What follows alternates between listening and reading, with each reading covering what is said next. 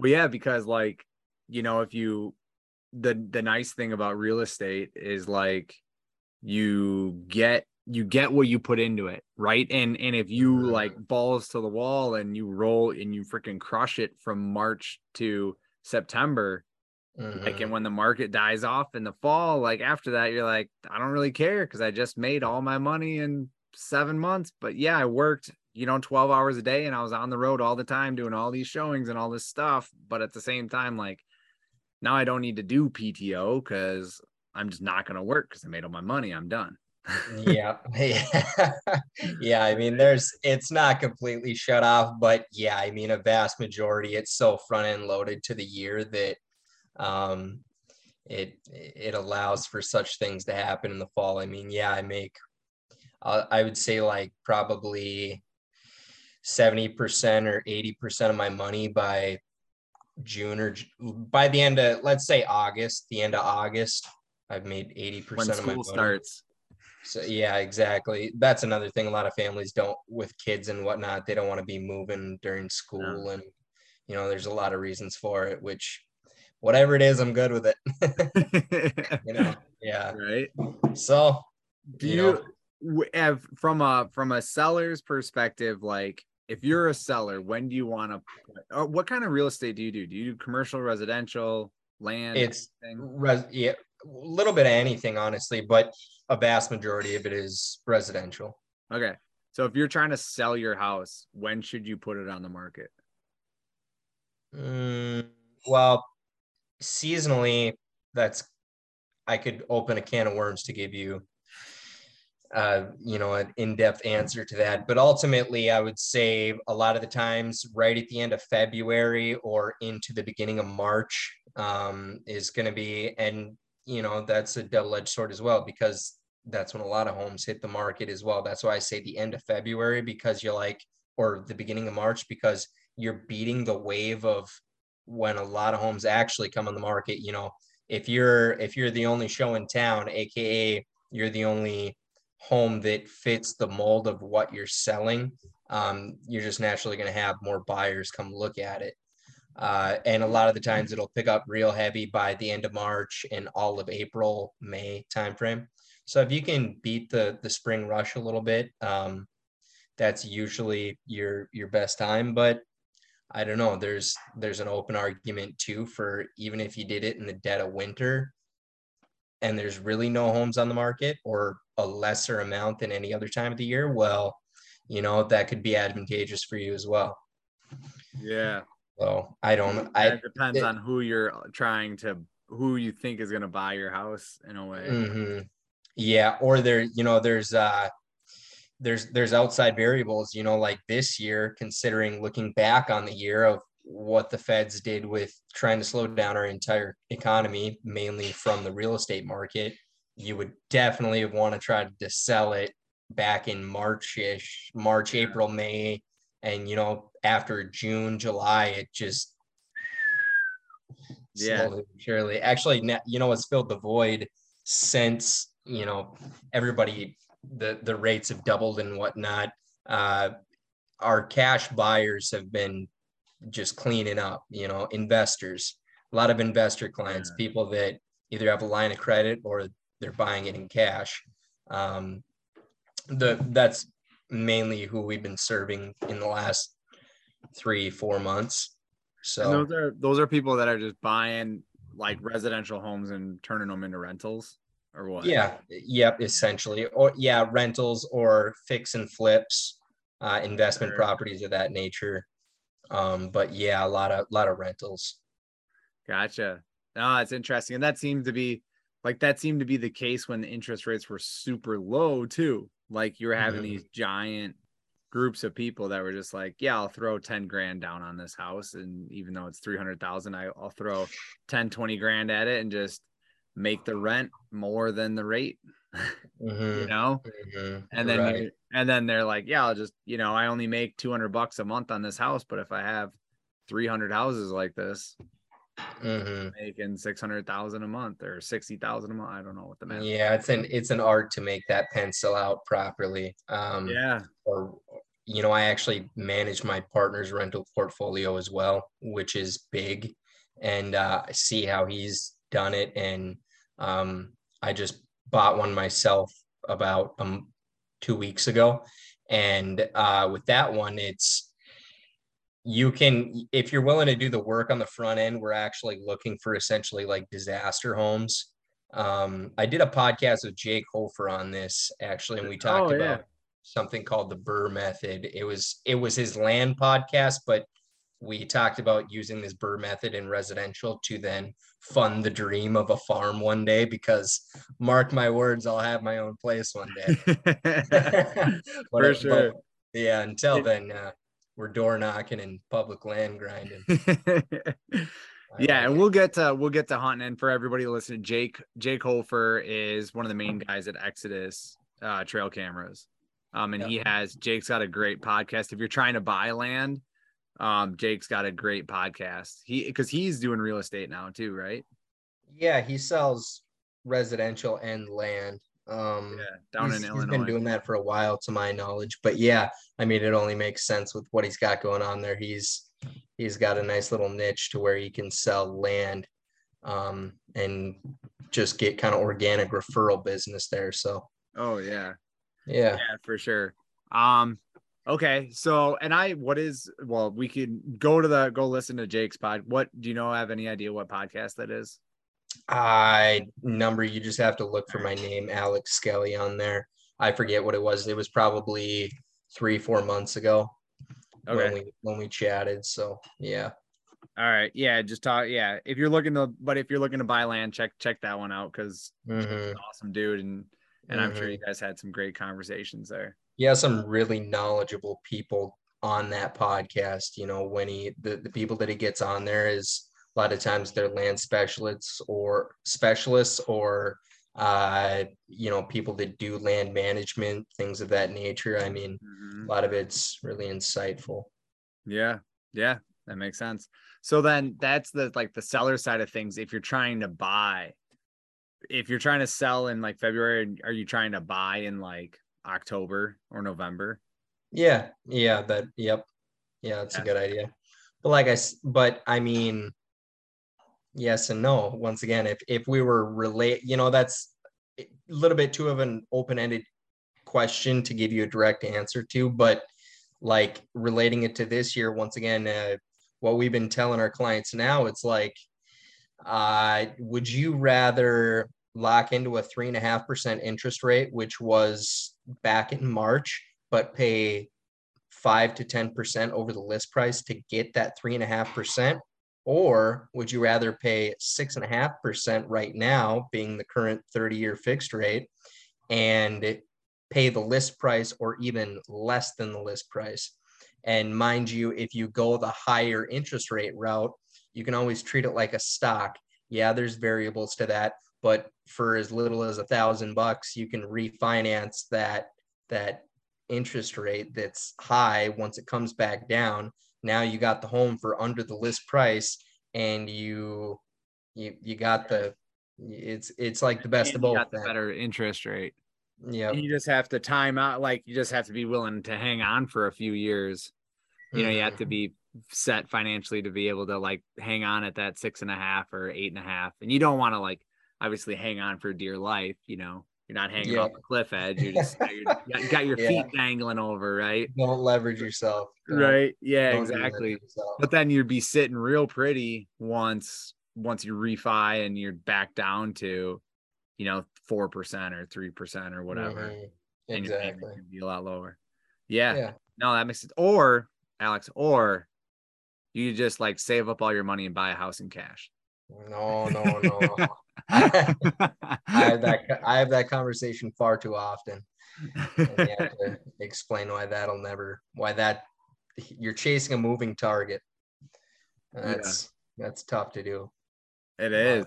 Yeah. Just become a millionaire, Alex. Shoot a 200, shoot a couple 200s, sell them to Cabela's for like $300,000 each, and then go buy what you want to buy. Yeah, I would tell everybody that I paid for this house in Booners. Yes, that's the name of this podcast episode. I paid for this house in Booners. Sound like a pipe dream. Oh, dude, that'd be fantastic. All right, well, let's jump into the depth and meat of the topic today in the conversation, which is rolling into late season, grinding it out. And you have far more sits than I do. Before we jump into that, just real quick, want to drop our partners real fast. Onyx Map, Vector Custom Shop, and Venado. Those are our three partners of the podcast. Venado lifestyle apparel, phenomenal flannels, sweatshirts, winter weather gear. Like, they have some awesome stuff there. Great Christmas gifts. Go check out Venado. And then really nice thing about Venado is that your dollars are going to a company that is in Wisconsin. It's in the US, and they are very hunter friendly, and they give back a lot to the hunting community, especially in their local area around the Milwaukee area, helping out archery clubs, bow shops, putting on events, all that kind of stuff. And it's Venado. You can just type it into Google or shopvenado.com. All right, check out Venado. The next one would be Vector Custom Shop. Great guys. They do custom arrows for your bow. If you are in need of arrows, you've lost a couple arrows, you've flung some at some squirrels, you missed a coon or two, you sent one sky high on a doe, whatever it is, you need some new arrows, they're not tuning well, check out Vector Custom Shop. Those guys can get you some great arrows that are built for your bow and for the weight, for your draw weight, for your draw length, so that when you're tuning them out, they should tune a spot on, and it should just be you that's the problem, not your arrow. Last but not least, Onyx Maps, right, Alex? It's you that's the problem, not your arrow. Like, that's like when you're tuning stuff out and it's not tuning well. If everything's set up right, then you're like, all right, it is me. It's my fault. I got to figure me out. Yes. Right. And then, last but not least, Onyx Maps. Like, anybody you talk to, if they have Onyx Maps, they're on it pretty much every day during hunting season, looking at private, public land boundaries, looking at wind direction, marking waypoints, trying to map out where they think those deer are going to move, and then basing an entry and exit route in on that and getting set up. So check out Onyx Maps. And one of the phenomenal pieces about them is that they work offline. So if you're hunting hill country like I'm doing often, you don't get internet like at all. That's a big piece when you're trying to walk through a lot of that stuff. All right. Drop the partners. And lastly, not even a partner, just for me, the Deer Vein shop is open. So I have a shop now. You can go to deervein.com, click on shop, and from there, there's t-shirts, hats, and hoodies that you can buy. I tried all three of them on, got them all, got a bunch of different options, picked the ones that I thought were the most comfortable. The XL sweatshirts and large sweatshirts are actually really freaking nice, and they are long for anyone who's taller. I'm 6'2" like myself, and I wear an XL sweatshirt, and it fits me well, and it doesn't shrink. So my arms, like, I don't have like that 3-inch gap around my wrist that so many of these sweatshirts have. So awesome hoodies and whatnot there. Go check that out too. Shameless plug for myself. Gotta do it. Podcast, right? Alex, what's the real estate? How do I plug you? What's the real estate if people want to buy or sell up in Minneapolis? No, I got you all over the state with the MLS there. Actually, and some of Western Wisconsin. I got a land deal cooking right now in the western part of the state. But nice. You can get a hold of me at alex@moveminnesota.com. It's all spelled out. That'd be the easiest way to reach me. And I mean, questions, comments, anything in between them. Try to be the knowledge broker, help people out one way or another, and usually it comes full circle. Awesome. That's great. All right. So I think I've sat for sure eight days, and that would equate to roughly 16 different stand locations. Did a couple all dayers, did a couple, 3 sitters throughout the day. So roughly 16 sits. You're on, is it 48? 49 after tonight. 49. So 3 times tonight. as many sits as I have. And you got one buck down, right? Or no? Good. Not yet. Sitting at the goose egg.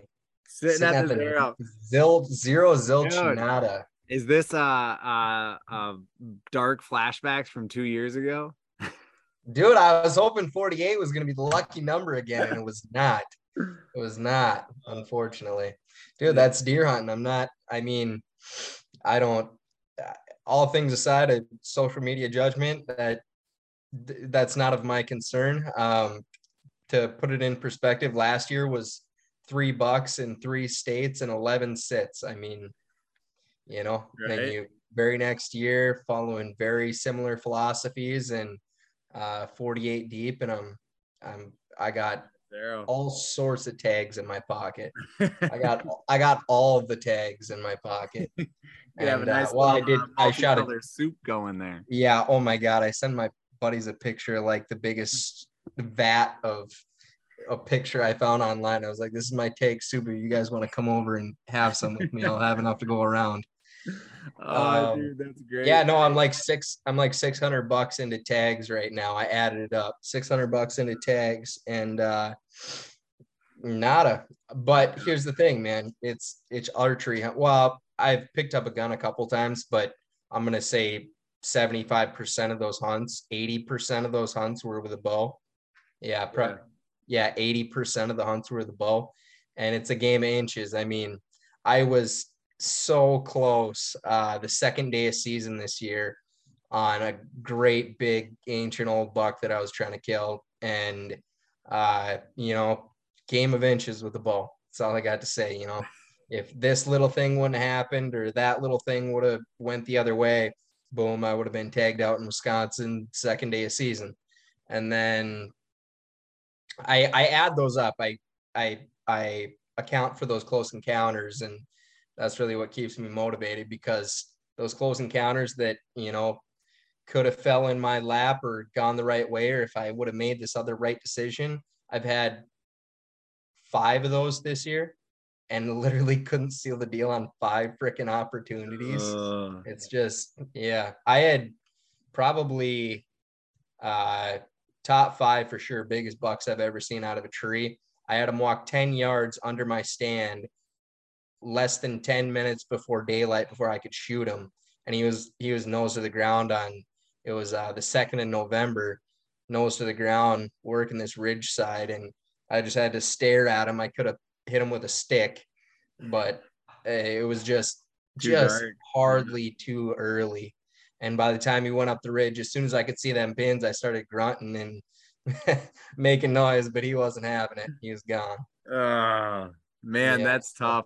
What is there anything in there where you're like, because some of that stuff you get in there and you're like, man, it's a 50-50 shot. Either he takes this trail or that trail. Like, I got to pick one of them, or like I know he's in like or on this hillside, and he could either go right or left, or he could make this trail and go to this food source, or he could go over here and go to this oak flat, or like, and you're just like sitting there playing these games. Like, if you have an idea where they are, or you have a trail cam or a cell cam picture, you're like, all right, he's here somewhere ish, now I just kind of need to like hang out and put my time in the tree. Right. Yeah. And I've kind of really like this year, it's hit me hard. So this is my first year, like running, I got 5 cell cams.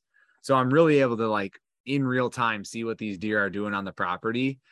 And man, the second like November 1st hit, it for me at least, like all the patterns on the property this year went out the door, and it was just like random times and random places these bucks were showing up. And at that point, it's just like, dude, just put in your time. Like, that's all you can do in the rut is just like sit.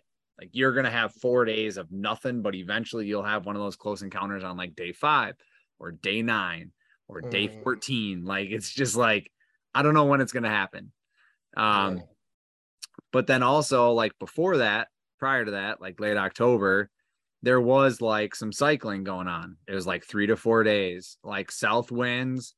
I have to enter from my neighbor's property with a south wind, or I shouldn't say I have to, but I really should.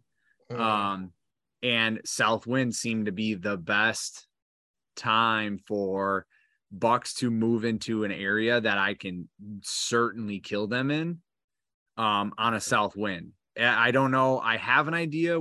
it seems like it's a really standard traditional like bedding. Like it's a ridge side, like a hillside.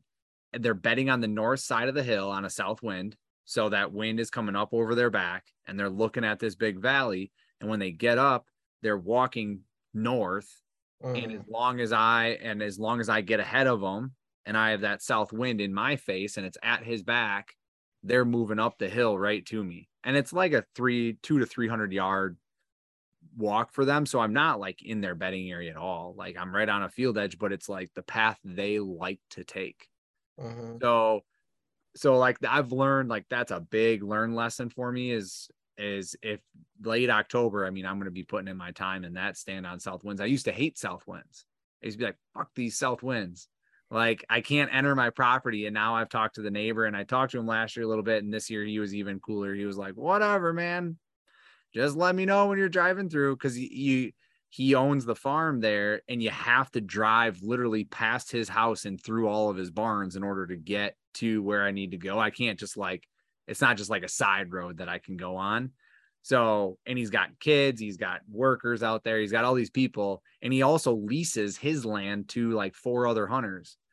So like they've kind of given me the evil eye when I drive through there, but they can't hunt anything close to where I'm going. And my truck is like 100 yards from their barn.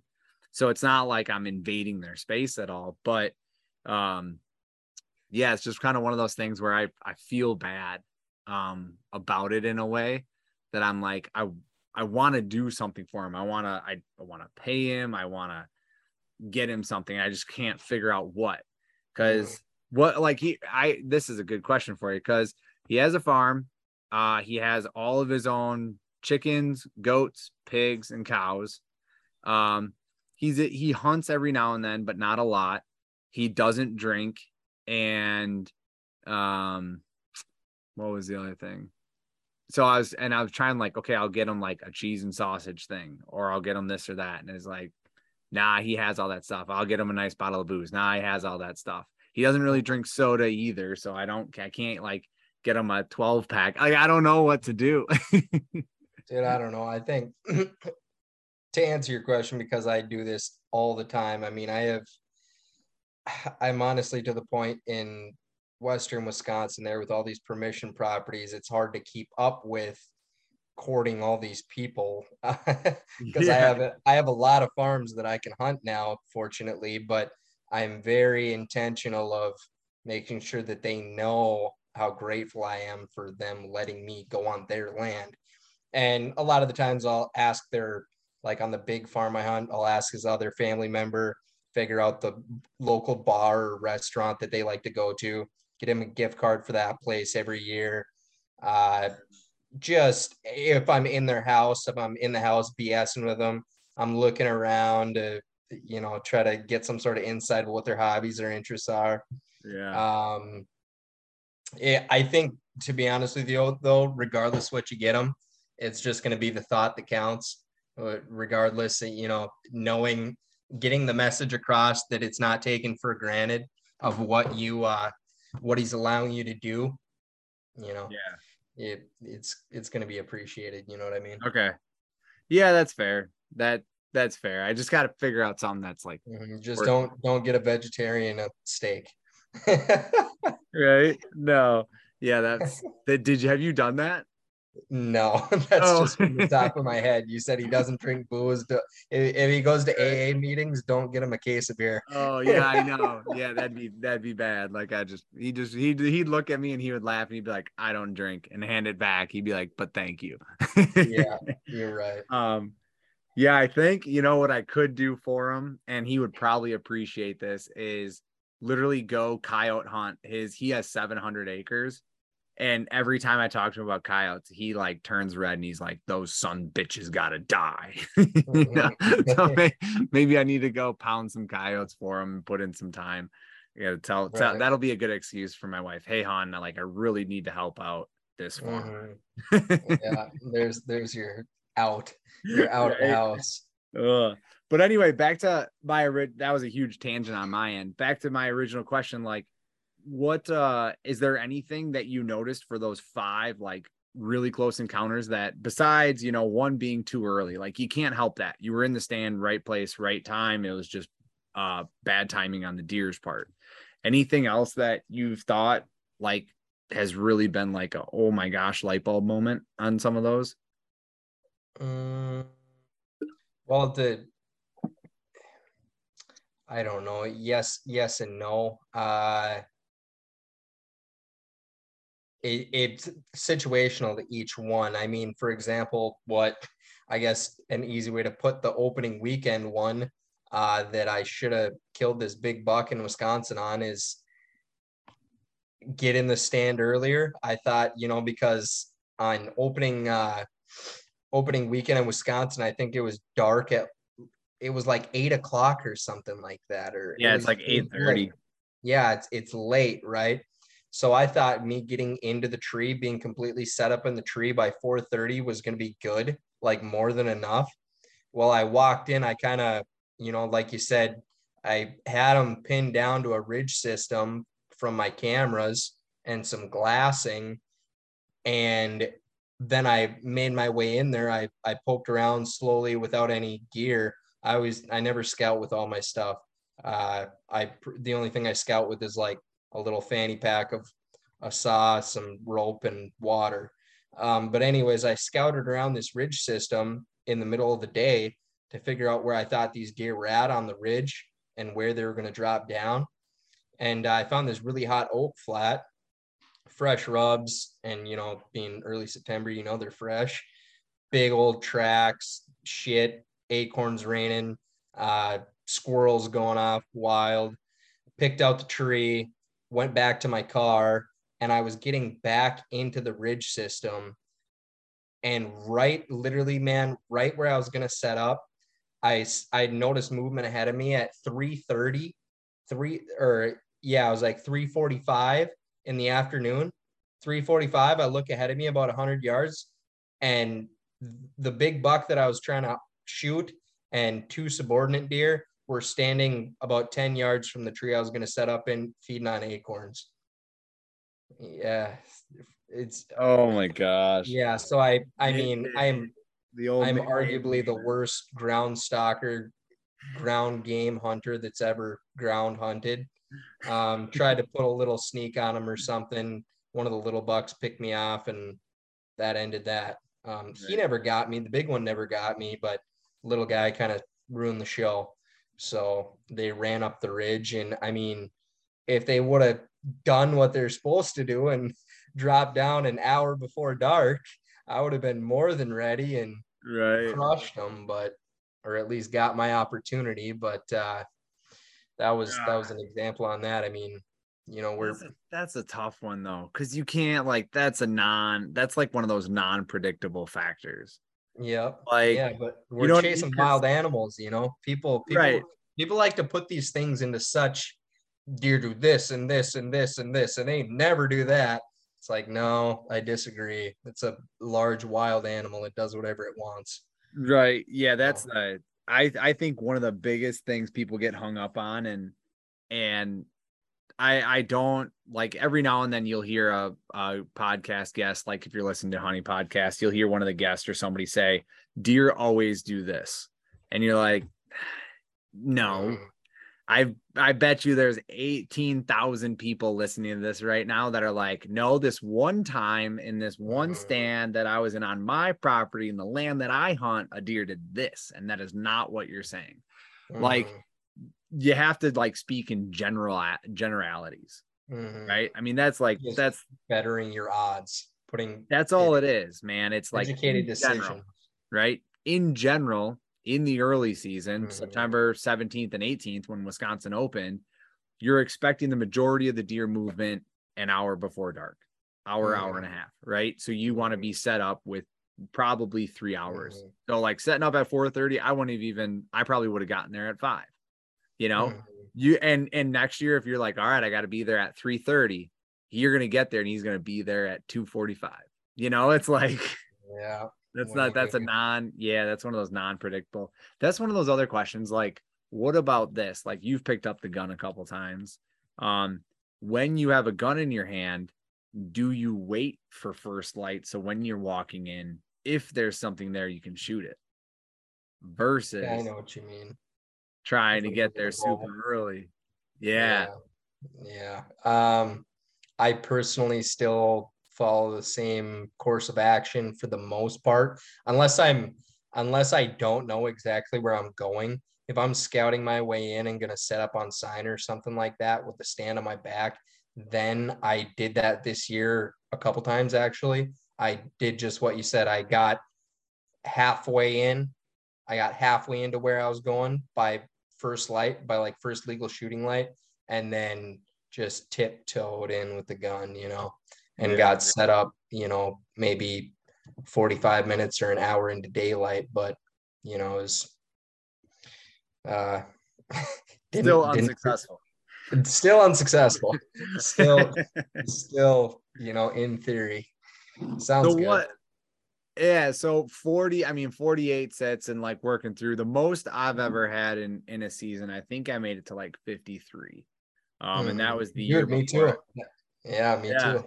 And that 53. Was and I had multiple great opportunities. I flung a couple arrows, missed one, wounded one, non-lethal hit, and then had a couple other like drawbacks and no shot. So certainly had opportunities there, but like, when you're rolling through the season like that and you're putting so much time in, is there any sort of do you ever get into lumps or dumps where you're like, dude, I just don't even want to get up this morning. I just don't even want to. Yeah. I don't know. I get what you're saying. And when I was younger, when I had less experience, I would get deterred, but I'm to the point now, man, where it's like I've seen it enough times that your season can change in the drop of a hat. No matter what has happened prior, I've had dumb luck too. Like we're talking about the Debbie Downer business right now of how my season's gone this year. But I've had stuff in the past, prior seasons, that shit should have never played out. Why did that just happen? I was right place, right time. It all just fell into place, and it was the easiest tag punch that you could have. And it was just, time out there. And like, I don't know. I just like being out there regardless. And if I, well, don't let me fool you. It gets wearing when for example, that spot that I hunted yesterday was a 2.5 mile walk in, and I didn't see shit. And then I walked out, and there's a nice layer of snow there. And there was, in that 2.5 miles, there was probably 8 to 10 deer tracks in my tracks on the way out. So stuff like that is like, Jesus, come on. But I've just had it enough over the years to where, it seriously, you have to make it right one time. You have to make the right decision one time, Right. So even if you made 48 that were wrong prior, this next one, you might knock it out of the park. So that optimism. Yeah, that's true. Like failure from the day before does not affect significantly the success of the day after. And especially, a lot of the times it leads you in the right direction, because if you're like gridding an area or you're using your scouting and things of that nature, you can make a better educated decision the next day and the next day and the next day, and eventually stumble across something. Yeah, no, that makes a lot of sense. I will say that like that season that I hunted, like I had 53 sits, like that was the season where I learned by far the most I ever learned about deer hunting, because I was just out there 4 days a week, 5 days a week, trying to get, after work, no kids, and on the weekends, and just trying to get after it. Right. Yeah. That one, when I matched up 53, that was in 2020, which I killed on 48, a pretty damn nice buck, but I just kept hunting because I had other tags. I ended up stopping at 53, but yeah, you learn a ton when you're out there so consistently. Yep. Yeah, that's it. That is pretty big. So then in your mind, when you're, when you're sitting there and you're like, okay, where am I going to go? You're hunting a lot of different spots all the time, right? It seems like Yeah. like different Yeah. pieces Like of all the public time. flipping back and forth between Minnesota and Wisconsin. Yeah. A majority of my hunts will be in Wisconsin, the early part of the year, and then into the pre-rut. This year I ended up going like scrape week. I went to North Dakota with a few of my buddies and we did scrape week in North Dakota, which was a lot of fun. My friend tagged out. I found the place that I needed to be for sure, but I unfortunately set up on it wrong. And that's a pretty good conversation to have right there. But Let's have it.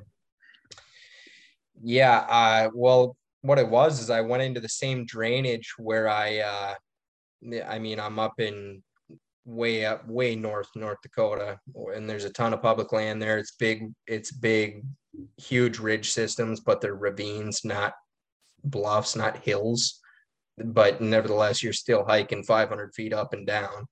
Right. Um, I used the whole first day of scouting, and I think we got there on the 25th of October 25th, and scouted that whole day. Well, I didn't scout the whole day because at about noon, um, I killed there last year on the 9th of November, and I went back to that spot and it was dead.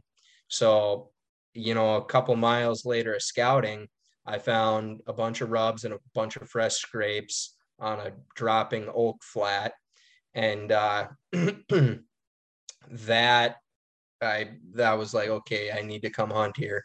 So I grabbed my stand, grabbed my bow, went back in there, got set up, and how it was there is there's the river bottom with all the exactly how you'd expect it to be, thick understory, soft trees, all the hardwoods are up on the hillside. And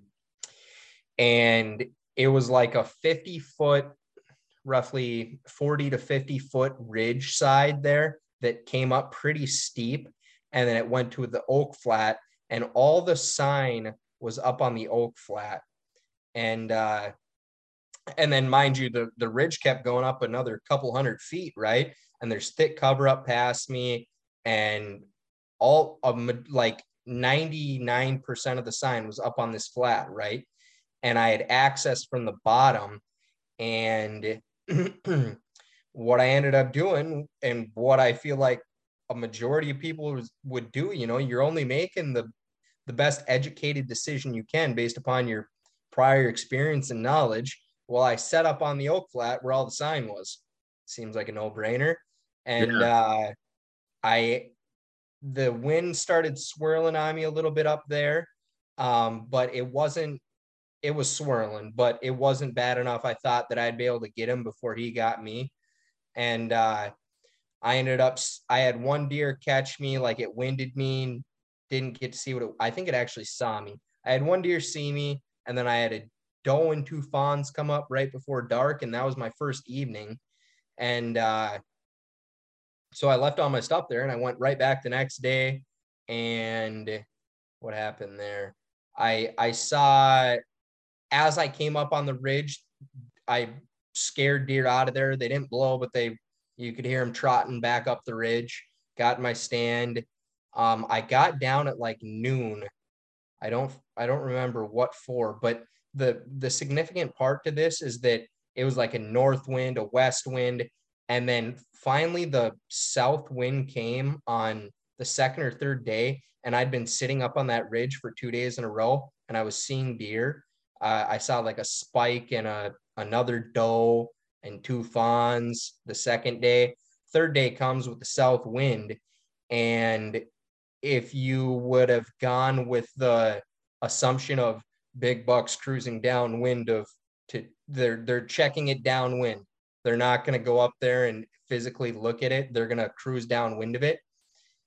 I thought of that, but why I didn't set up, I was right on the edge of the ridge where the 50-foot came up and it flattened out to the oak flat.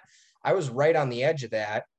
But what I found out these big suckers were doing, because I had two of them wind me on that first south wind day, is they were down in the bottom, checking that whole flat going east to west on that first south wind, because that was the wind that they needed to be able to do that with the topography. And that was my next example, because the first one I found out there was the bucks were doing that was, I honestly forget why I dropped down the ridge on the third day, but I was coming back up it at like noon to go back into my stand. And I came face to face with this big buck going east to west down in the flat. And I was starting to go up the ridge to my stand, and we teed up each other and he goes running off. But that so was, he was low. He was, so yeah, he you was had right in the bottom, right in the bottom. okay. And my stand was set up on the ridge side, up on the flat, right up on the shooting into where all these deer were feeding and where all the sign was. Right. And then I could have dropped back down right there had I been like, okay, the big bucks are all scent checking down low. I went back up to my stand because I was seeing deer up there, and I set up, and just an hour later, it was like 2 p.m. I caught movement down in the bottom, and I saw a cage, and he was going east to west, and eventually got straight downwind of me and caught me and blew 5 times and ran out of there. And after the second time, I was like, okay, I'm getting off this flat and I'm going down into that bottom where there's no sign. There was a couple of faint trails, little, beaten into the mud, but I feel like every hunter would have been setting up on that ridge where all the rubs and scrapes were, and the big suckers were right down below me on that, in the bottom, and then I ended up sitting there, and I think it would have just been more time on stand. I ran out of days of hunting there. We only allotted for 5 days. And once I got in that bottom, I saw a fork. I had a fork go by me doing that exact thing like the big guys were doing. And I let him go. And then on the last evening, my buddy killed, and I packed it up early to go help him get this deer out. So yeah, kind of just essentially ran out of time, but kind of a lesson learned there, I guess I'll say, is thought I had it figured out, didn't have it figured out. Yeah. Yes, I would say yes and no. Like, if you see a buck and ant in one area in late October, like, that's not necessarily a pattern or anything. That's just like, okay, he's using this trail, right? Mm-hmm. And then you see the second one and you're like, shit. Right? Yes. It's kind of like that's that aha moment of like, all right, that is the trail.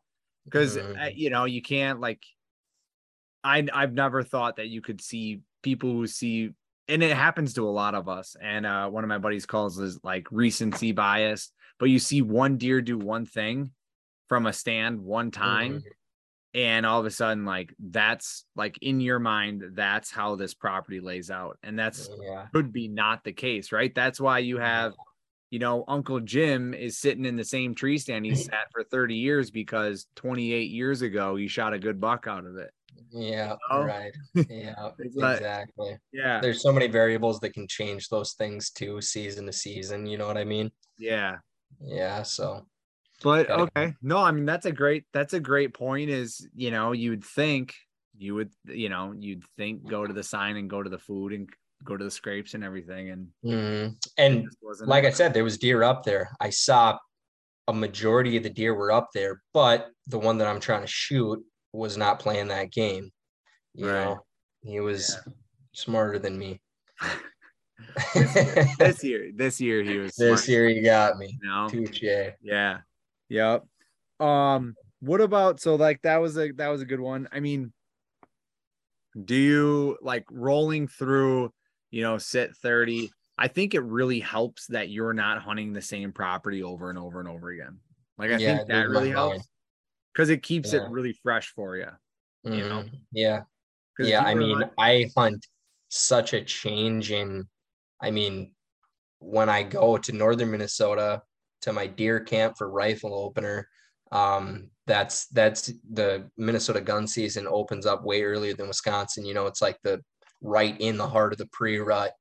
And up there, it's all swamp, endless public land, less than 5% agricultural, and you got a rifle in your hands. And it's honestly way more of a challenge than you would anticipate. Like without trying to exaggerate, I would take my odds in the farm country with a bow over rifle in the big woods, because dude, that's a girl. I Yeah, but don't anyways, I'm not even gonna step on that one because yeah, the big that, woods like flat out like doesn't scare me into not wanting to hunt it, but it is certainly a historical game. mm-hmm, You know, mm-hmm, you need to know like because on farm country, like you can run transition lines. Oh, there's the woods, there's the field. Here's mm-hmm, this little ridge, here's this little saddle, here's this pinch point. There's scrub everywhere, and then all of a sudden there's a few big oaks. Like, okay, cool. Like you can find those like I call them beacons, those beacon points, or you can find those transition lines, those pinches really easy. mm-hmm, Large swaths of flat land and swamp, dude, that's mm-hmm. it seems like when you're looking at it, it seems like the deer can kind of just like choose to go wherever, whenever, and it doesn't matter. Yeah, But there's wherever these they like want. super subtle micro like topography changes and routes that you do learn over time when you hunt there over and over and over again. Mm-hmm. But that seems to Yeah. be like you have to figure out those subtle what I want to say, like those subtle patterns, and they're just hard. Mm-hmm. They're hard. They're Yeah. very hard. Yeah. I mean, that could be a podcast in itself, hunting the big woods, because honestly, a majority of the bucks on my wall did come from the big woods in northern Minnesota, just because, I've hunted there for like 12 years before I ever came down south and had the realization of farm country. Um, but anyways, to circle this back and answer your question, yeah, I'll go down to the bluffs in southern Minnesota, and it's gigantic ridges.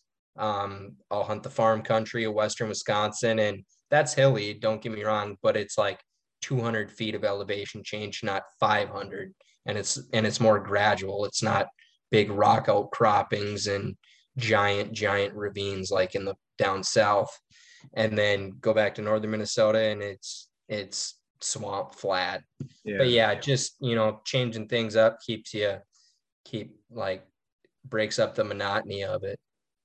Yeah, I think that's a great point. Cause when I had the 53 sits, I I was on hunting a 6,000 acre chunk of public. So I was really I didn't sit the same spot more than 2 or 3 times unless like I was really, keyed in on it and really liked it.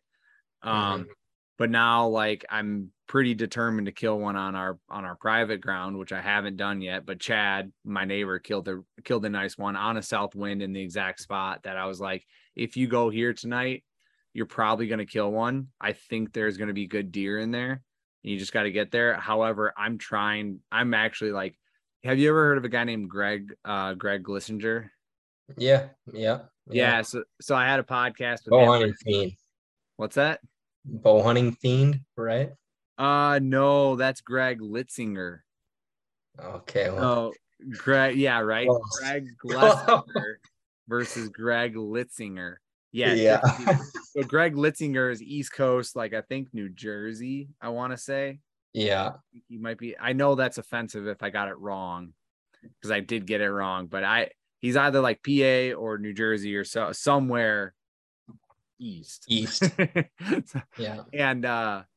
And then Greg Glessinger is out of Oh, I know who that is. Yeah, the Drury Outdoors guy who Yep. shot the gigantic thing in Wisconsin this year. Yeah, he's shot a couple really nice deer.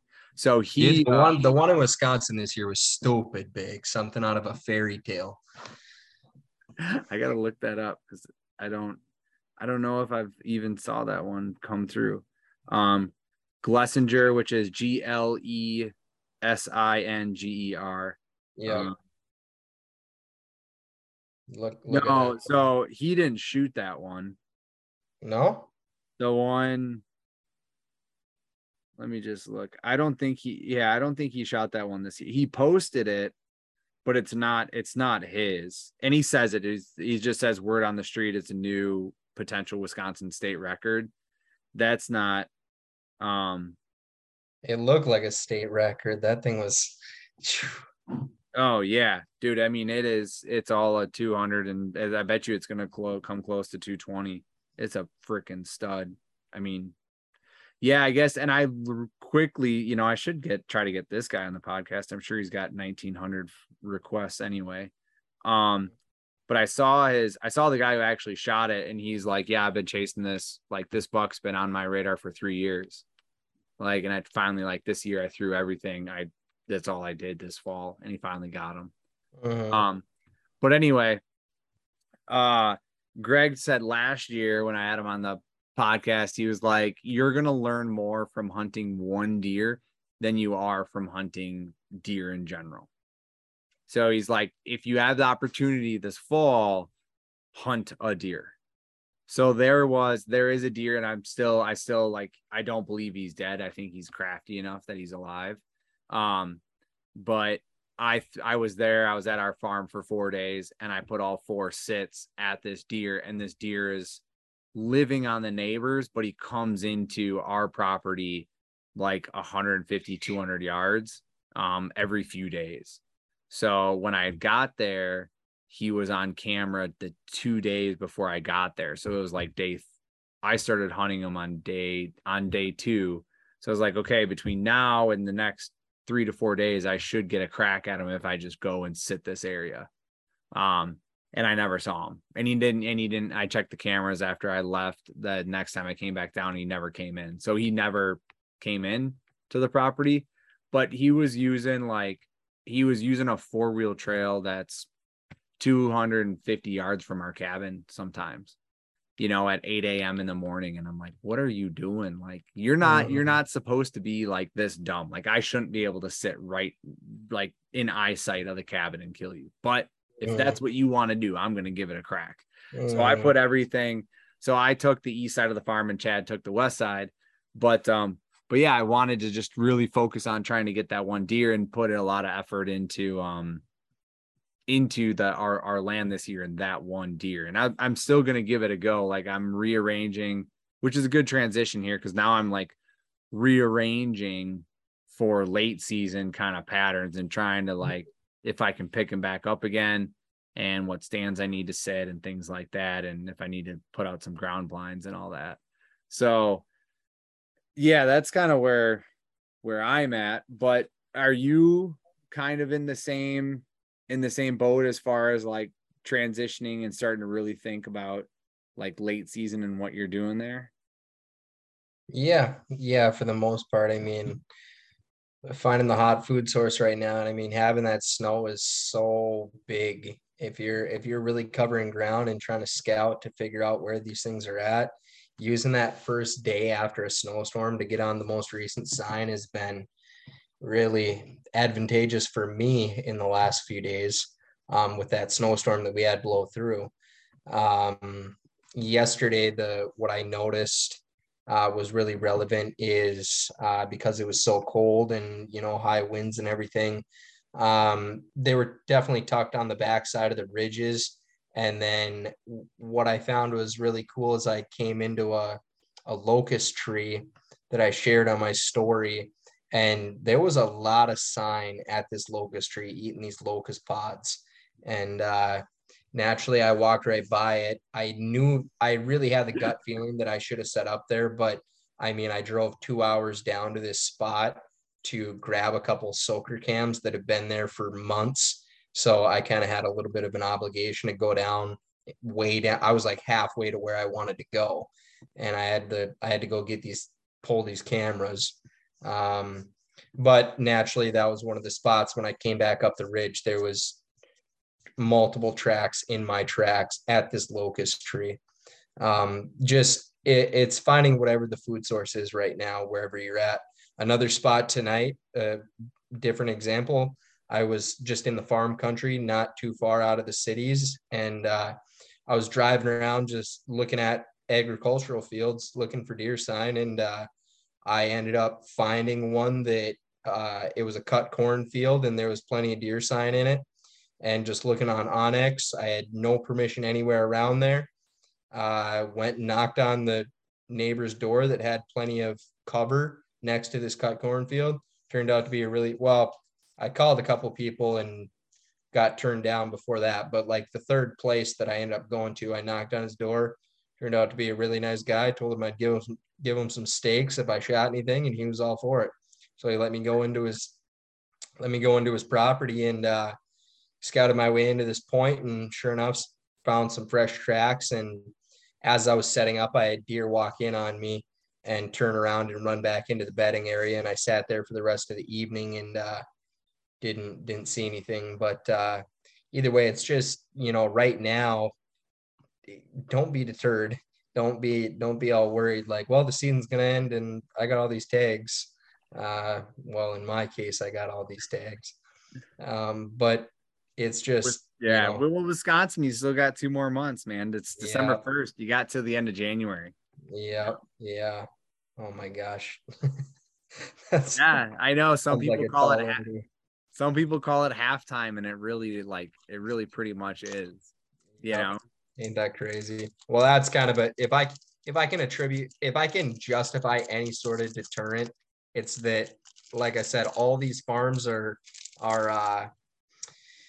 knock on door permission properties. And I think there was, just judging by all my trail cameras, which I run a shit ton of them, I had like 6 bucks in Wisconsin that I would say were on the hit list. And the guys were sharpshooters this year. They got the job done during rifle and cleaned up at least that I know of. They cleaned up 3 out of the 6, and that's just the few people that I've talked to that I'm aware of. So, I mean, stuff like that, I guess you could say, is a deterrent, because the deer that are there and now they're not there. So, right, they're dead now. Yeah, that is. But yeah, I mean, and the other big piece is like, you don't know who's gonna herd up where. Like a buck that, like, it's almost somewhat like the rut in the sense that you don't know who's gonna, like, what bucks are gonna show up and what herd on what food source, right? Because they kind of all get together and to a degree, and just are like, all right, we're all eating this corn.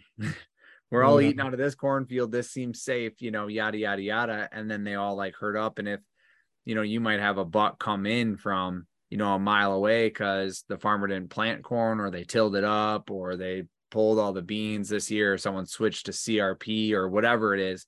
Now all of a sudden that's like totally gone. And that buck's like, oh, what I used to do with my winters doesn't exist anymore. I got to go find somewhere else. Right. And then all of a sudden he just shows up somewhere else.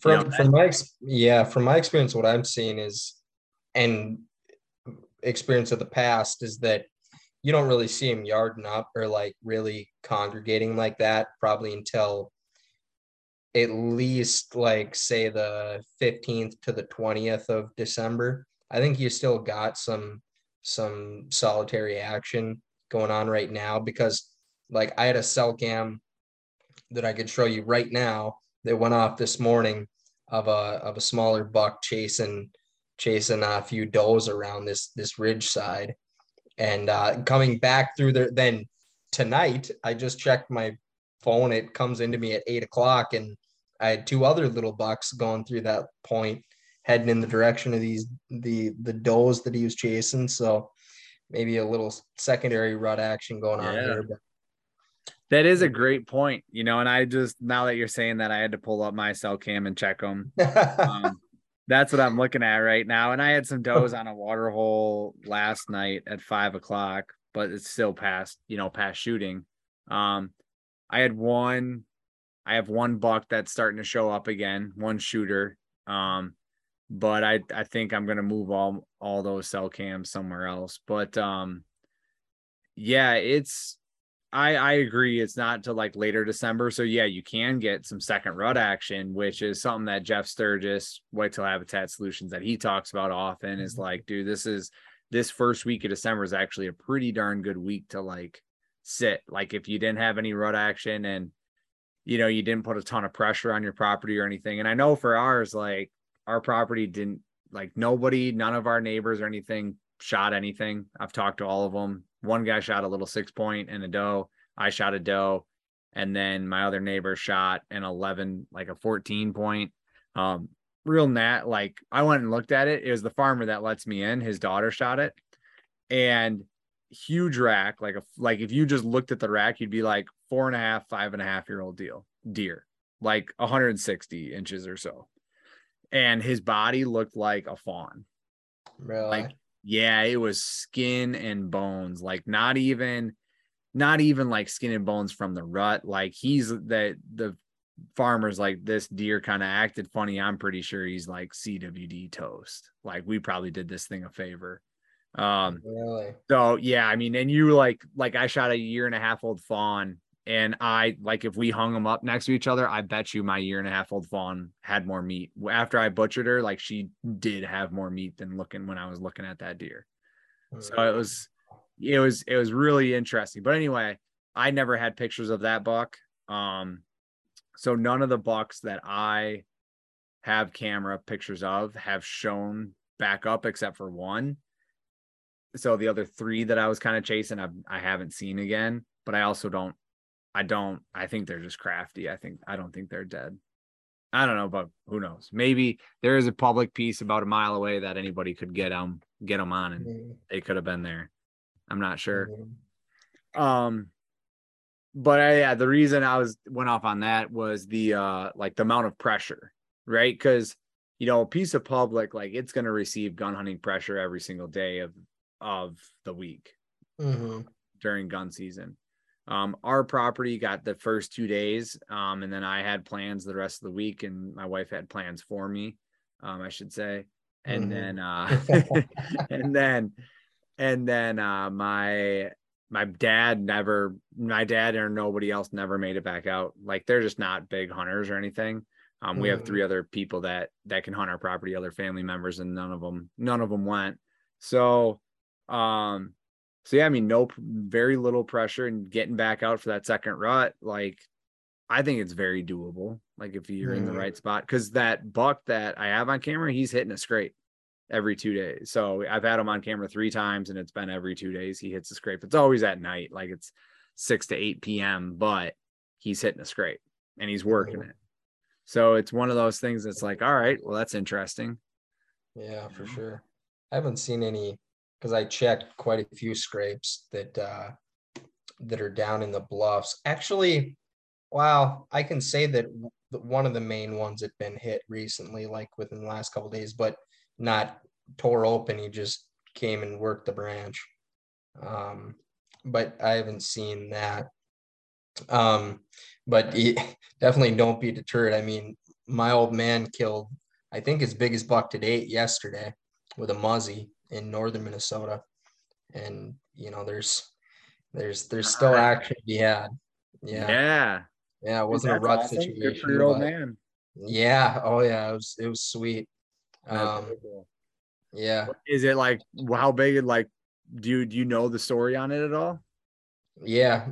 He was pretty much can attribute it to the snow, because when he was going into his spot, he saw this big fresh track and decided to follow the big fresh track. And with that 25-mile-an-hour wind that we had yesterday, he ended up following it for a ways, and it went out into this this a little bit more open area, and he stood on the edge of it glassing, and ended up catching his cage out in the tall, this tall, it's like CRP, and he saw the rack and ended up just kind of scooting over a little bit and waiting for this thing to step out and present itself, and it just never heard him coming. He got into like 80 yards on it with a muzzy, and waited for him to move, and when he shot it, it had been bedded there for a little while, but he was following that track into this deer, and just, right place, right time type of thing.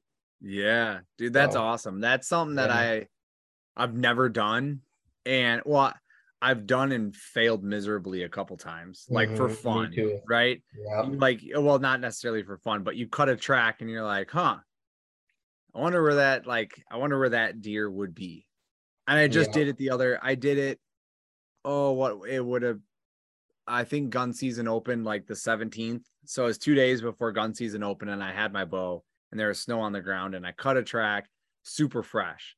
And I like saw where it went, and I was like, I bet you there's like at least a doe bedded like right here. And there was absolutely no way I was getting there quietly. And I knew like where I had hunted bucks previously and where there's a good scrape and good trails, it was like 120 yards past that. So I was like, there's no way I'm like working around this. Like if she's there, she's there. And I may or may not be able to like slowly creep my way in with a bow, which is like and it was quiet. There was like a 5 mile an hour wind. So naturally I took 5 more steps and then she blew out of there, but she was right where I thought she was going to be. Right. So, but I mean, it's always kind of cool when you can do that, but I've never really been able to do that with a gun or anything. I think you really, it's just so dictated on the conditions you have that day, whether it's, it just rained so you can sneak around quiet, or the high winds yesterday, something to cover your noise and put something in your favor there. Yeah, and actually, keep you moving on cold days. Like if you got a gun in your hand, and keep you moving on a cold day, like I could see that being very a great way to hunt, and like one way to hunt versus freezing your ass off in the stand. Yeah, I got one more for you that makes that story even cooler, is that if there's sentimental value to it, that buck that is going to tape out to be the biggest one my dad ever shot, it was within 100 yards of the tree stand that my grandfather 10 years ago, before he passed away, shot his biggest buck out of, right there. No way. That's pretty cool. That's way cool. So really coincidental, just the way that all played out. But yeah, that's what happened. It must be the big buck zone then. Yeah, that's the hot spot. Yeah, you better get over there next year, man. I don't know what I'm doing down here. That's right. Yeah. That's cool. So then for like looking into, the rut or the second rut and kind of late season, like what is your plan? I mean, when does Muzzy season end for you, and what is your plan for when you pick your bow back up and get rolling? I'll still, even because muzzleloader closes, I think it's the 11th, or it's like a week or 9 days from now. And then I'll be done with the muzzleloader in Minnesota, but I might even get over to Wisconsin before that with a bow. It's not like I'm only going to do it with a muzzleloader, but I'm really trying to when I got the chance right now. And I like hunting with a muzzleloader. That's fun. It's again, if you're changing up topography in places you hunt, also hunting with a different weapon is a nice change of pace. So yeah. What's the plan though? Dude, I'm very nimble with it. It's almost probably to my demise sometimes how much I move around, because especially during the rut, because that happened to me a couple times this year when I knew I should have just stayed in this rut funnel, sit here, grind it out. I just don't want to sit there and grind it out. I'll sit spots, 5 hours here and 4 hours here, but moving midday and having a different change of scenery keeps me in a tree. And then my cell cam will go off where I was just at. That happened to me twice this year. My trail camera, if I would have just stayed my ass in the tree, I would have killed something or had a shot. But right now, I mean, that cornfield I found today looks pretty dang good. There was quite a bit of deer sign in there, saw deer. It's a nice pinch point where I was at. I'll probably go right back there, give that another go. hopefully get down to the bluffs again. That sounds good because you have so much room to work with. That public land down there. So you got thousands of acres. But really just, man, take advantage of the snow right now to get on deer because it's the most efficient way you can do it in this time. And you're going to find a ton of dead space. I mean, there's so much of the forest that it's desolate, nothing. But okay, another one. I found this in Wisconsin before mid-November because we had that early snow. I noticed it there, and then I saw it again in southern Minnesota. And that is if you can find immature buckthorn right now, all those leaves are still green. It's like the only green in the woods. Um, and both places where I was at in Wisconsin, I was scouting around mid-November, found all this sign in this.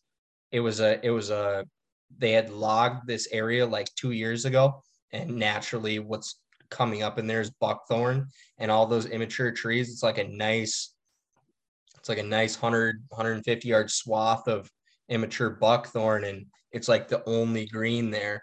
And there was a ton of deer tracks and they're browsing in it in the snow.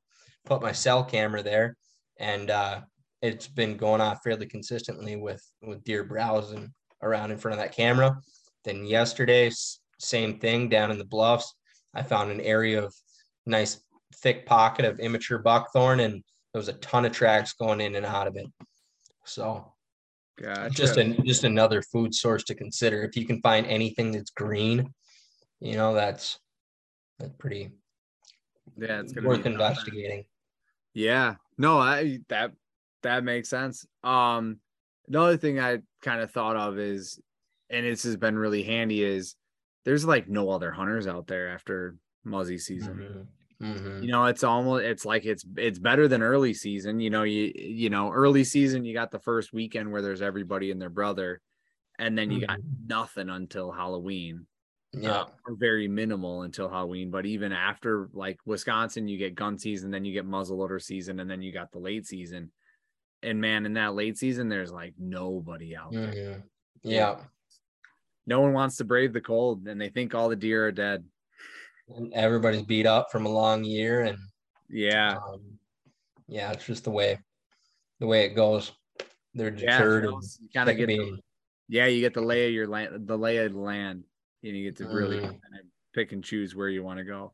Do you still run? I mean, do you still not depend, but do you still really like keep your cameras super active and keep moving them around and trying to refine that in your in like your areas, or do you more or less go off of like historical data and whatnot to figure I'm out? running a few less. Yeah. Like for example, all my soaker cams, as I can conveniently grab them, I'll start pulling them after, the beginning of December. So I'll have some less out there, but overall, if I can maneuver them around and kind of as I'm scouting, usually I try to have a camera on me. So if I do find that locust tree or the immature buckthorn, throw a camera there. Worst case scenario, if you don't get back to it, grab it in the spring and you got that late season intel for next year. Right. Yeah, no, that makes sense. And especially with like buckthorn or on piece of public like that, it's very, very likely to be there next year, not like corn versus soybeans versus hay or alfalfa or whatever. Exactly. So, yeah, that is one of the big problems that I've come across, and I've tried to do it now is just like if I'm trying to hunt an area, like if I'm trying to hunt on a weekend, like, all right, cool, I can sneak out Saturday and Sunday night, something like that. Like I'm going to try to get out on Wednesday or Thursday night. And even if it's in the dark, go and look at those food sources to like just verify that like it is picked corn or it's not tilled yet, or the farmer hasn't picked his beans yet over here. Like that's where I'm heading. Just to kind of verify those food sources and what the farmer's done with them. I did run into like totally new scenario with the DNR this year. Like they came in and I went to an area that that I really liked as a pinch point. for like gun season and for the rut. And the DNR this year in Wisconsin had come through and mowed a 4-wheel path to that area. And I was like, oh, come on. Like Yeah. the path is usually like 50 yards from the parking lot and ends in this like giant kind of just grassy marsh. And then from there, everybody gets to go wherever they want. And everybody from there generally goes like 200 to 300 yards. And then like you get to the first wood lot, and that's generally where they stop. And if you get the third wood lot, that's where I've found like the most sign. And they mowed a path straight to the third wood lot. And I was like, some beach. And I went back in there and I was like, because I had to follow the path. I was like, no, you're not going that far, are you? And I just kept going and kept going. I was like, oh my God. And there was a camera back in there that I'd never seen before. And I was like, son of a bitch. Let me cross this spot off the list. Right. Okay, here's a yes to that. I've seen similar things myself in northern Minnesota. It's very, you can never anticipate what the DNR is going to do up there. Like they do a lot of controlled burns up there too. I've had things go to hell from a controlled burn to things of that nature. Yeah. But something that just popped into my mind because I did it tonight. And it's kind of you got to take advantage of it while it's there. But when you have especially in farm country, if you're trying to pin down where these deer are herded up, or if they are herded up, I say that they're not right now, but they are to some extent. They're coming to the same food source, but not necessarily all bedding in this one area, like when it gets later in the year. But even right now, I'll say that a hot food source will draw deer from multiple directions. Anyways, right now, especially in farm country, if you're looking for ag fields for it, I with a decent set of binoculars and what you got going on right now, clear skies at night, moon, and a white canvas of snow, you can see hundreds of yards. You can see. I was glassing like 400 or 500 yards looking for deer tonight, and I ended up walking in like quite a ways off the road to check this one field because I knew it was cut corn. And if you can kind of use the cover of semi-darkness and go look at these other areas to figure out, it's after dark, the deer are comfortable being out in the open, figure out then where they're at to be able to move around and go get in on them. I think that's a very efficient way to make it, to utilize your scouting time. But, you got to have you can't be deterred. You can't be, well, it's December and it's cold and I've sat 48 times and not killed anything. Still gotta get after it. Right. Still got to keep going. Yeah, that's a great tip. And here, like I'm in southern Wisconsin, we don't have snow right now, but there will be snow coming, Really? And yeah, we don't have anything right now. Nothing on the ground. Just grass. So then from that perspective, it is a little different, but at the same time, you're still like taking guesses at what food sources they're going to be going to and maybe where the pressure's at, and maybe you just give them a break for a week. There's all sorts of things that come into play that people like want to think about, like, all right, I'll just let the pressure cool off for a week or two and then they'll start showing up in daylight. I don't, and then you're like, well, it's the second rut, so you should probably get out there and at least give it a crack. If you're not out there, you're not going to have a chance. And maybe like redoing observation sits, in the spring, or I'm sorry, in the summer, you're doing in August, you're like going out, and I know you did it a lot, is like observation sits and glass and try to figure stuff out before you make a move. And now you have to almost like redo that again. Where have these deer gone? Where are they moving to? What's the new bedding area? And you alluded to it earlier, which was, there's a lot of desolate parts of these properties now, right? Where there's no food, there's very minimal cover, like the food source is gone out of that area. So then the deer just naturally move out of that area, right? And the big thing that I've noticed is it seems like, especially on a couple of the pieces of public that I still hunt, that the bedding areas, the food may change, but the bedding areas stay the same because it's the only like thick cover in a given area. And when there's no other green vegetation and there's no other option, like that thick cover is where they generally go to. And it seems like that's still holding true. You know, I still have cameras and I still find deer in those thick cover areas in, you know, December and January every year. And you don't find them nearly as much in like the early season there because they can kind of be anywhere. Every year they kind of end up here, and then from there they like pinwheel out to the different ag fields or food sources wherever they want to go. You know, yeah. Anything else about late season, or any other mind-blowing facts you can share with us, Alex? I don't got a lot of those. I don't know, man. Just stay persistent. Yeah, sit more. Time on stand kills big bucks. Yeah, I think my strategy of utilizing the moon and if you have any snow, that, oh man, you can be efficient with that as soon as you get that opportunity. And you know, that's a waning opportunity of as the moon phases are coming and going. But that's a really good one. Just to add to that and give you a second to think about this, which is you can, from a truck with glasses or with binos, you can cover a shit ton of ground in 3 hours in the dark. You can really narrow down exactly like, okay, the deer could be at one of these 27 fields. And it may seem daunting at first, but if you're driving around, you start your drive at 8 p.m. and you're like, I'm just going to go, you know, wife's going to watch a movie and go to bed. I'm going to go out for a drive for a couple hours and go look at some of these fields.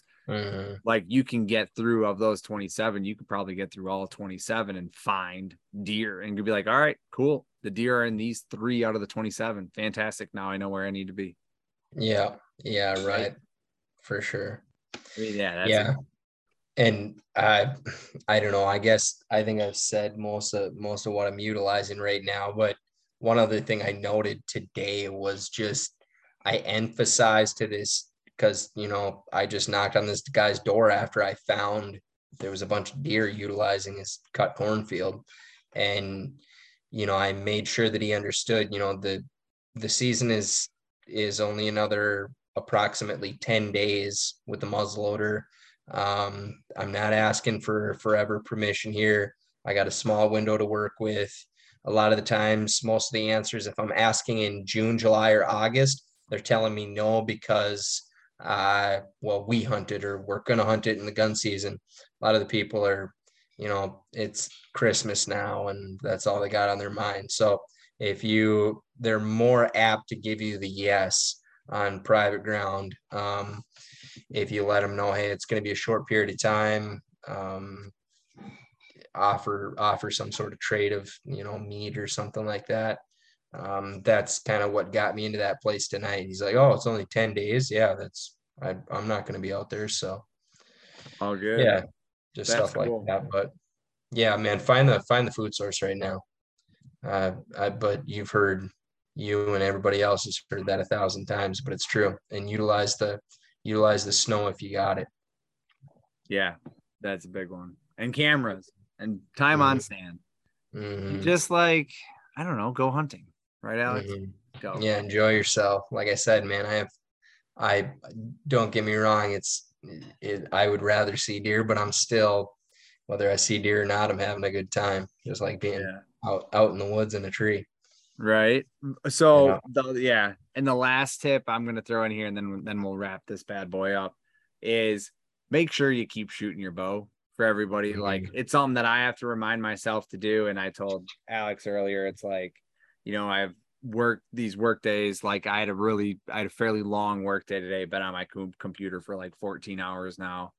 And I want to just get out and like put a half hour into my bow. make sure and throw on like my warm jacket, my Yes. big jacket. If I want to shoot with gloves, like if I'm going to shoot with gloves, make sure I wear gloves or whatever. And just like put some arrows down range. Cause like, there's nothing like getting out there and being like, oh yeah, I should just shoot one time before I go, and you shoot and you're like 8 inches high and to the right. And you're like, what is this? You know? Yeah. And you I noticed that with like, you got to do that for sure. That's a good point is, as you layer on more, your anchor point left to right changes. I don't really see it up and down, but for sure left and right, because like you can only lock in so tight with all these extra layers of clothes on, and you think you're still in the same spot, but you're not. You're looking down that peep, but you're looking at a little bit of a different angle, and shooting with all those layers on and adjusting your sight accordingly to, the cold weather and all the clothes that's vital, because I've seen it adjust as far, I mean, sometimes 6 to 8 inches even, left or right. So yeah. And you need to like, you just need to like figure out how your clothes sit and how you can get back to your anchor point. Are you torquing? Are you not? Like, all that fun stuff. And just make sure that you're confident and that you don't, botch a shot. Right. So botch a shot because you got too many layers on, and now your layers are sticking into your cables or something like that, or your cams, and you're like, I had no idea. Like, especially because deer never just come in broadside right off your left side, easy draw 20 yards. They're always coming in at odd angles, and you're always twisting and torquing and trying to figure out how you can get to them. Making it a challenge. Yep. All right. Well, Alex, thank you for jumping on, dude. I appreciate the time, especially just getting back from vacay and having a good time there. I hope I'll certainly follow along and see if you can drop one yet here on sit 49 or 50. Lucky number 50 is going to be it. That's tomorrow, hopefully. If people want to follow you along and ask you any questions or anything like that, where's the best place? A vast majority of my social presence is on Instagram. Just go type in deer_development, all spelled out, and you will find me there. Fantastic. All right. Well, thank you, Alex, so much. Really appreciate the time, dude. For everybody listening, if you enjoyed the podcast, please like, subscribe, tell your friends, tell your buddies. If you have any, appreciate it. And don't forget to check out the shop. If you guys want to support me, go there, as well as look into the partners we mentioned earlier, Onyx, Venado, and Vector Custom Shop. Alex, you got any shout outs? Do you have apparel rolling right now? God, I've had so many people ask me in the last couple of months that give me a hat, give me a shirt, give me this and that. And I do have it, and I did have it all of last year, and eventually I sold out of all of it and didn't re-up. Truthfully, I should have done it back in September or even prior to that. And not going to make excuses. I just didn't do it. So I do, and I will in the future, but at the moment we are pretty much all out. You got nothing. Ooh, I found your land podcast. There you go. July 14th, it came out. Yeah. July 14th, the land podcast with Jake Hofer. Yeah. All right. Perfect. Tying that all the way back to the very beginning of this podcast. Coming full circle here. Yep, that's right. All right. Thank you, everybody. Have a great week. Have a good time. Have a great day. And catch you guys later.